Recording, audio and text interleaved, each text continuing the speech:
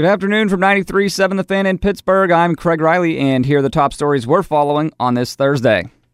Saying she expresses her appreciation for Coach Stallings for his commitment to the program, Pitt Athletic Director Heather Lyke fired Stallings today after 2 seasons and just 24 wins. Sporting News basketball expert Mike DeCourcy told the Cook and Pony Show he believes the next coach will get more than a couple of years to prove himself. As long as he's an engaging person with a good track record, I think he will.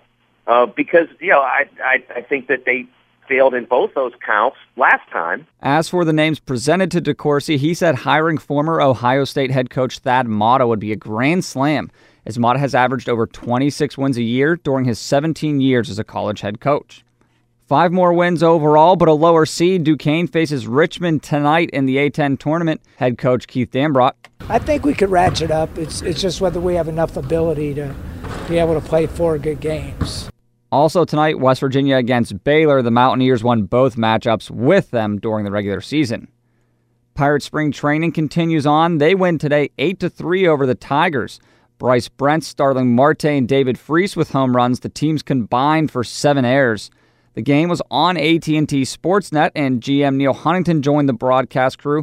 He told Walk and Brownie he's happy about spring training so far and said they felt good about this team before they added Corey Dickerson, who had 2 hits today. As easy as that move should have been, there was still some angst with Adam Frazier and Jordan Luplow and 2 young players that we like a lot, that we felt comfortable playing left field. Sean Rodriguez, a healthy Sean Rodriguez again, back to 2016 form and not the guy that was rehabbing a year ago. We were comfortable, and in fact we had told both of our young players there was a very short list of players that we were going to look at externally, and actually it was one, and that one was Corey Dickerson. And we wrap things up taking a spin around the NHL. The Flyers in Boston, the Capitals in LA tonight. The Pens are off until Saturday at Toronto, and Matt Murray may skate tomorrow at practice. I'm Craig Riley for 93.7 The Fan.